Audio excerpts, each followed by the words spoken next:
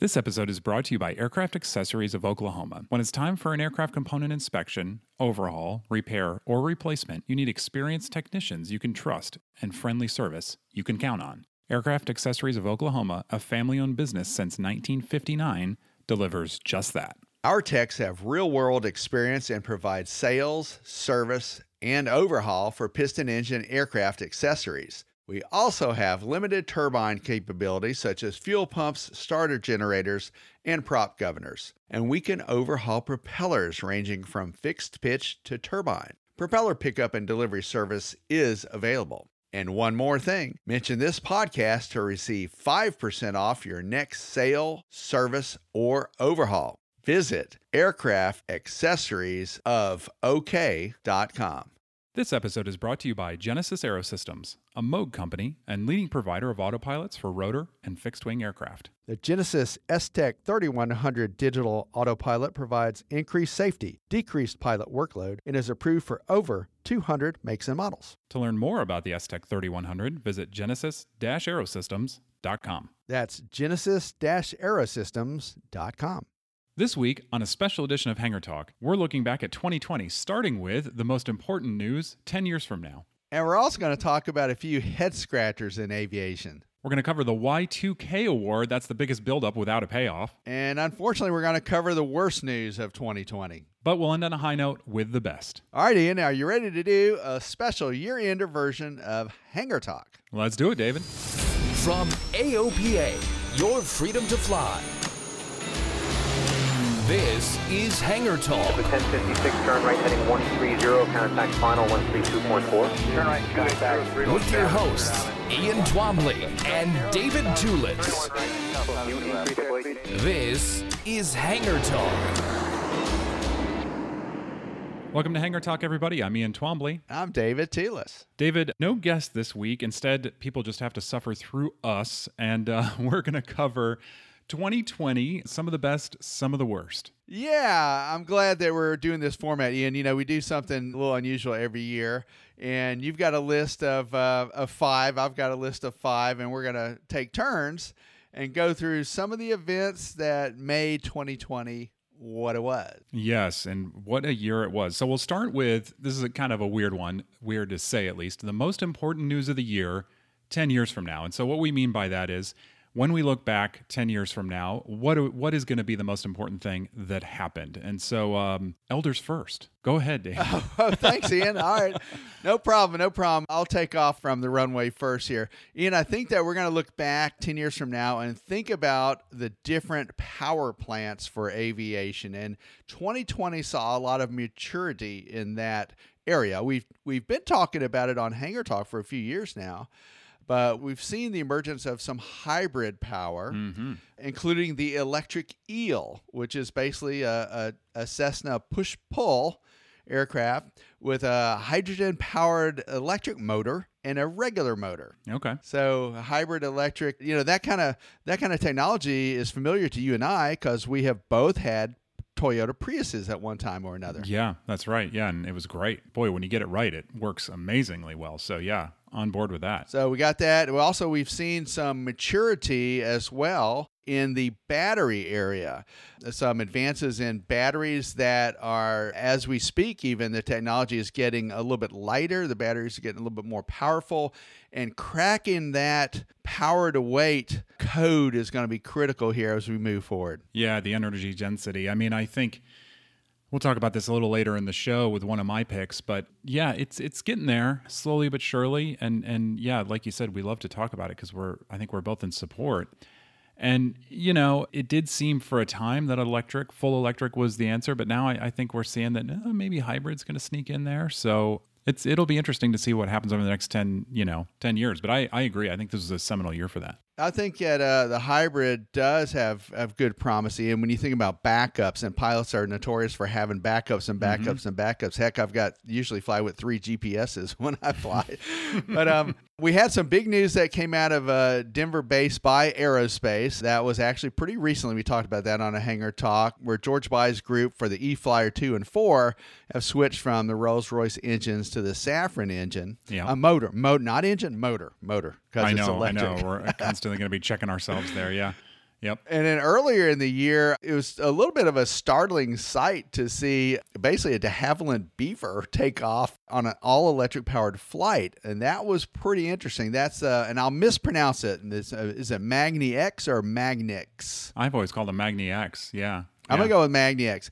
So this is a Magni X powered seaplane. It was retrofitted with a 750 horsepower Magni 500 propulsion system. Well, that's impressive. That's a big old engine, but it's a big airplane. Yep. So these are some of the interesting technologies that I saw coming to the future. And one other thing that I was thinking about is that, we actually have seen some flights in other countries with, using some of this technology too. So it's not just here in America. This is spreading worldwide. There's a lot of worldwide interest in alternate means of power. Yeah, I totally agree. Mine's a bit of a cheat in that I'm going to go with Autoland, Garmin's Autoland. It was unveiled in 2019, but I'm including it in 2020 because that's when it was certified. So Piper, I think, was first out of the gate with this. That was May 15th on the M600. So I'm going to go with Garmin Autoland. I think this system, when we look back 10 years from now, we look at, I think, the G1000. This is, I guess, to go on a bit of a tangent here. To me, panels are kind of like, not unlike phones. It's like everyone thinks that the iPhone was, the first smartphone, and it wasn't. It was just the first really popular smartphone. And same goes with panels. I mean, I think if you ask people what was the first sort of GA glass panel, they're going to say the G1000, but it was the Avidyne. Yeah, the Avidyne back in the 2000 when Cirrus introduced the SR20, I think. Yeah. Yep. But we all think of G1000s now. Not that Avidyne doesn't make great products, because they do, but Garmin just sort of took over that market. So I think the same thing's going to happen with Autoland. We're going to look back on this and say this was a big deal. I mean, this was the first major sort of autonomous thing that we had in GA. And I think it's going to lead to, right now it's an emergency system. I think we'll see it lead to fully autonomous systems. And I think we're going to see it move up. We're going to see it move down market. So I think this is a big year for that. I agree with you. I'd like to see the down market of that, come to us lowly Cessna and Piper, Cherokee flyers. Yeah. But that is kind of an interesting technology. And listen, Ian, I think that's also going to play a part in looking forward to the future in the next 10 years. It's going to play a big part in the electric vertical takeoff and landing systems of some of these aviation devices that we have talked about time and time again on Hangar Talk. Yeah. No, that's a good point. Okay. Biggest head scratcher of the year. I'm going to go with one that's, maybe a little unfair. I'm going to say the FAA's treatment of COVID regulatory relief. Like the special FARs. Yes. And I'm going to say that not because we weren't thankful to get that, because I think a lot of people benefited greatly from those, but just in the way that they came out, the piecemeal way they came out, how some of them included relief for, let's say, knowledge test, IFR currency, flight review currency, CFI currency. Some of them didn't. Sometimes there was a little bit of maintenance relief, but other times there wasn't, even though if you talk out in the field, a lot of people did not want to, let's say, fly their airplane to a shop and then have to take the airlines back. People just were not on board with that. So I just think it was a terribly confusing way to put it out. And it was like, a couple months here, a couple months there, a couple months there. And it's like, man, this pandemic was not going to end in a couple months. And so it's like, why didn't we just get like a year? It's like, from the beginning, here's your year, enjoy it, be safe, and then we'll talk in a year and see what happens. I agree with you on that, Ian, to be honest with you, because I think that that is real confusing. You almost need a playbook, as if you were an NFL football player, to keep up with these regs, the special regs. And, I was affected by one, which was the extension to get your medical certificate, although I ended up just getting, my third-class medical anyway. I didn't partake of the extension that was afforded to me, but it would be so confusing, especially if you're an instructor. I just don't understand why that didn't get rolled out, as you said, with just an X number of months right off the bat for everything. Yeah. And, I think some people look at it and they say, well, why do we need this? It's like doctors are still working and everything else. But you and I, we get the call reports from the Pilot Information Center. People are still calling in saying, I can't find an AME that's working. I'm having trouble finding a CFI that's working, especially if you live in a rural area without a lot of choice. I mean, you can be stuck in a lot of cases still now. So it's still needed, and I think and will continue to be for a couple of months. Well, that was a real head scratcher, Ian, but on my side, you also need a playbook and scratch your head a little bit more about what was going on with Mooney this year. So true.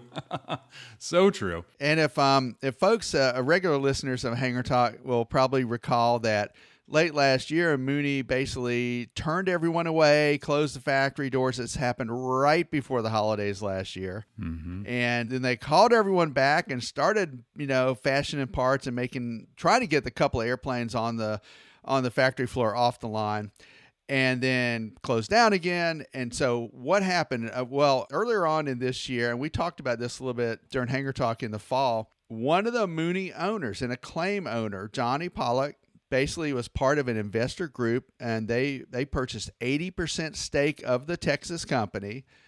And they are basically steering the factory floor towards supporting the Mooney airplanes that are out there. And it is a substantial fleet of 7,000 aircraft. So these are not just one-offs. But Johnny said, hey, David, call me Johnny. So that's what everyone calls me, not Mr. Pollock. But anyway, so he was pretty excited about it and was trying to steer that company in the right direction. And it's just a brand that has had its share of ups and downs. Folks that are listeners will know that I've had a couple Moonies myself, and they are awesome airplanes, even the older ones. Yeah. But it's always a question mark about support and backup and things like that. So that was a head scratcher to me. Yeah, I agree. That, that whole sort of saga, it struck me like almost like a teenage relationship. It's like on again, off again, depending on the day and who said what. And it's like, oh man, somebody just make up your mind. It's like, are you open or aren't you? And I can imagine as an owner, that was a very frustrating and nerve-wracking period. Absolutely. Although when we talked to Johnny and also, we talked to some other folks, we talked to Maxwell Aviation, and there are a lot of parts that are just regular parts where you don't need to get them, from the factory per se. Yeah. But there are a few airframe parts that you do need to get directly from Mooney, and that was what worried a lot of the owners. Yeah, absolutely. All right, so the Y2K award. This is the, biggest buildup. We thought, oh man, this is going to be great, and it just, it sort of fizzled, or maybe wasn't as big a deal as we thought it was going to be. So why don't you go ahead first on this one? I'm going to take the lead on this, Ian, and this was a big disappointment to a lot of people. There was a workup of years that went into this.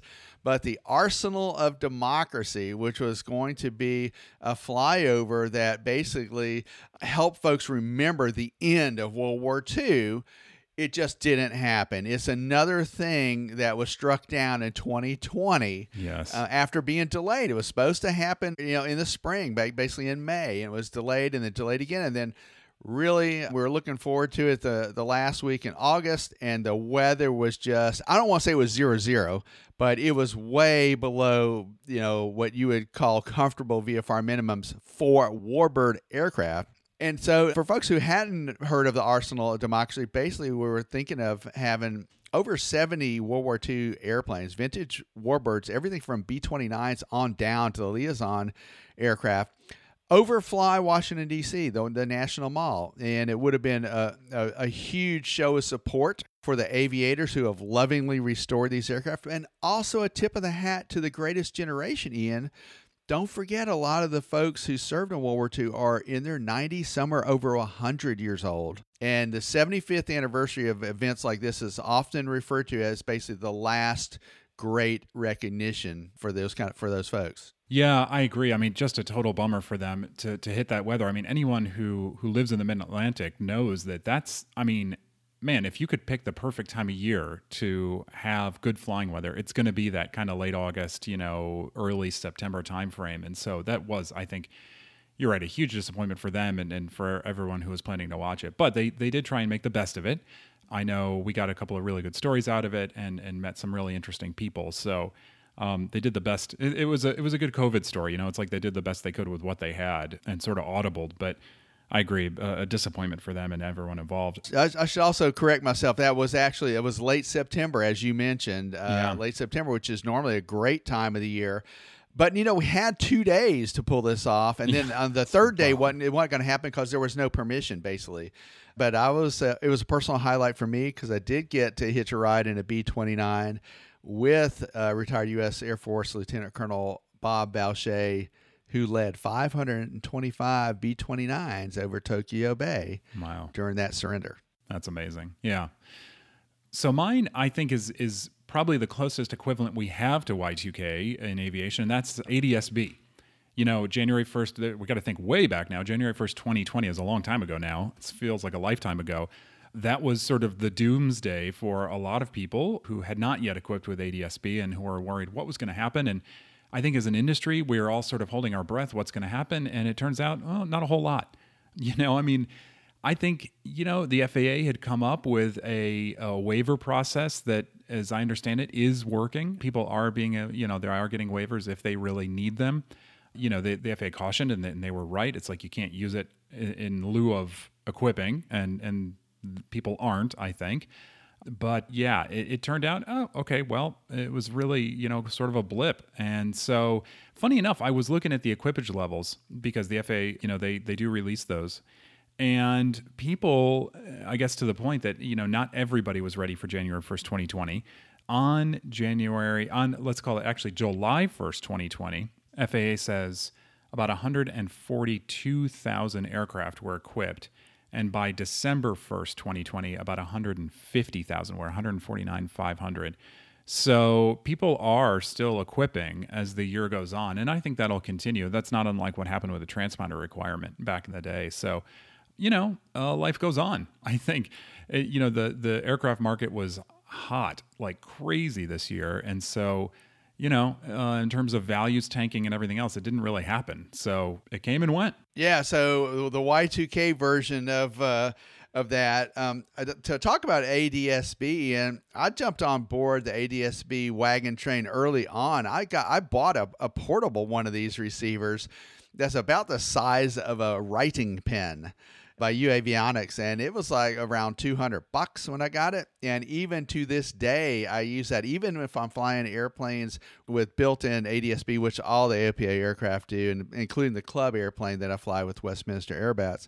But it gives me another peace of mind where I can look at my iPad mini and see that ADS-B traffic and the weather on there, in addition to what's on the panel in the aircraft. But I jumped on board that pretty early, and there was some confusion about ADS-B as well, and confusion about the portable units. We had a Strat X, a Strat Us, and several other devices. But anyway, I'll go with you on that. That was the Y2K of aviation for the year 2000. I'm sorry, year 2020. I messed that one up. Well, theirs was 2000, ours was 2020, right? 20 years later. Right. All right, so worst news of the year. I mean, boy, it can be hard to stay positive in a year like this. So I'll go with what I think is the obvious choice here, and that was the cancellation of all the in-person events. I think aviation is obviously, it's airplanes, it's getting out there to the airport, it's seeing your buddies around the airport and that sort of thing. But for a lot of people, it centers on these in-person events, Sun and Fun, Oshkosh, NBAA, AOPA fly-ins, all of them. And so to not have those felt like a real loss this year for a lot of people, and myself included. Kind of like a hole in your schedule and a little bit of a hole in your heart there. It's a real downer for a lot of folks. Plus the camaraderie, and that's the key aspect of it. And as well as seeing new items. We were just talking about ADS-B and some of the electronics, but yep, I'll go with that. But I also think, Ian, that we need to look back, and one of the worst news years that I've seen in a while as far as obituaries are concerned occurred in 2020, where we lost 25 standouts to general aviation into aerospace. Yeah, now you do these every year, these sort of look back, round up obits, and I know you're as we record this, you're finishing up the one for this year, and you were telling me that this is a lengthy list for you. It is, Ian. We haven't had quite this many yet since I've been doing that. It's a salute to those who have flown west. One of the top folks that folks have been talking about recently here in December was Chuck Yeager. He the speed of sound breaker and longtime test pilot, and we just recently lost him. But he's just the latest. I mean, we've had a stream of bad luck here. We had a couple of air show performers that folks knew really well die this year, and also heads of aviation organizations. HAI, the Helicopter Association International, lost Matt Zuccaro, and he was a key force, a driving leader. Yep. A lot of folks who are not pilots will remember actor studio host James Lipton. He was a pilot. Yeah. So and we have on, and we do want to honor these folks, and you'll see folks who can tap into AOPA.org in the next couple of days or weeks or so can see how we've honored these folks, and we'll keep them in our memories moving forward. Yeah, that's a good one. Okay, so let's end on a high note. The best news of 2020. What do you think? What do you gather? Ian, I'm going to go with the fact that when the chips are down, aviators get going. And, we've seen this before after hurricanes and other national tragedies and environmental tragedies, but aviators stepped up to the plate during COVID-19, Ian, and gave back to their communities. The first out of the bat, as far as general aviation is concerned, are the folks at Michigan Seaplane. Cran Jones had an automobile contact, and he talked to them about making PPE, these clear face shields for medical workers, because there was a severe shortage. And that got the ball rolling. We saw a lot of aviation outreach. We saw a lot of aviators flying supplies to folks. We saw folks honoring healthcare workers, and we saw military salutes from the Thunderbirds and the Blue Angels, who flew together over several that was a cities. Highlight. That was cool. Yeah. And so we saw this on and on. But I don't want to forget the fact that manufacturers stepped up to the plate. Mm-hmm. Piper down in Vero Beach, they set aside part of their factory line to make some PPE, personal protective equipment. We had Virgin Orbit making ventilators because they were in such short supply. Yeah. Cirrus and Textron pitched in for coronavirus relief, and on and on. So I'm going to say that some of the best news is the pilot outreach. That's good. Yeah. I thought the manufacturers in particular are really interesting because some of that was, depending on the specific situation, some of it was strictly donation, it was people at the factories who came together and made stuff on their own time and, donated the materials and everything else. Some of it was a way for the manufacturers to get through the pandemic. So it was a way to sell product that they were good at making, and to keep people on the line and not looking for a job. Yeah, absolutely, so a win-win. Right. I mean, hospitals needed it, and aviation was able to produce it, and that was very cool. I agree, that was a high point. I'm going to go with a piece of tech, and for me, the best news of the year was the Pipistrel Velis Electro. This was the first type certificated electric aircraft in the world. It's all electric, and this is, we've talked about this airplane. In fact, we've flown it before, a similar version before it was certified. And as you mentioned at the top of the show, we have talked about electric a lot this year, and for me, to have one certified, it was a hugely important moment. Now, this was EASA certified, and so Europe really has become the electric leader, I think, by default there, because the FAA just doesn't really have the rules in place yet, and Pipistrel even mentions on the website that it's like, well, they want to be certified by FAA, but they don't know exactly what the path is going to be there yet. So I think a really big moment to get that certified. It only flies for about 50 minutes plus reserves, but it's a start. It is a start. That's long enough to do some laps in the pattern. And as I've mentioned several times, I think back to my early days in aviation, where really you just get going with an instructor. You just need to get the airport environment down pat to begin with, and maybe venture out a little bit to the practice area. So a little bit less than an hour of flying time would work for this, Ian. Yeah. And it keeps the cost down, and that is the key. Now, I think it's unfortunate that they picked the word, and you pronounced it right, the Velis. Yeah. Velis, but it actually looks like virus, which was in the year 2020 wasn't a great choice of words. No, definitely not. But the Electro, as the world's first electric-powered airplane, to see that to receive that kind of type certificate certainly will pave the way. Yeah. We just need to get through basically dot some I's, cross some T's here at the FAA and get it going in the States. Yeah, absolutely. So now this thing, it does only have a 50-minute endurance, but some things that I was impressed by, batteries, as we know, the energy density is not as high as it is for avgas and jet fuel. And so I was a little worried about, payload, but the payload is actually pretty good. It's 378 pounds. So, since we don't have to worry about full fuel versus empty and everything else. No, I mean, it's 378 pounds you can put in it. So if you're just going around the pattern, that's plenty for most people, I think. Has sort of normal runway performance. I think big for Europe, it only produces something like 60 decibels, which is incredible. Very quiet. Pretty quiet. Yeah. Well, so I'm a bass player, and 90 or some odd decibels is not unusual when you're playing the bass. So the thinking about 60, that's pretty quiet. Yep. Now it does take like an hour and a half to recharge, so I think that's a downer. But they're working on it. They'll speed that up, and we'll see what the future holds there. It's a cool looking 2-place high wing airplane, and basically the design is proven too. And in the other powered versions of that aircraft. Yeah, that's right. That's absolutely right. So, hey, glad to end on a high note. I think we're looking forward to 2021. We'll see some more big news, hopefully some events back in person.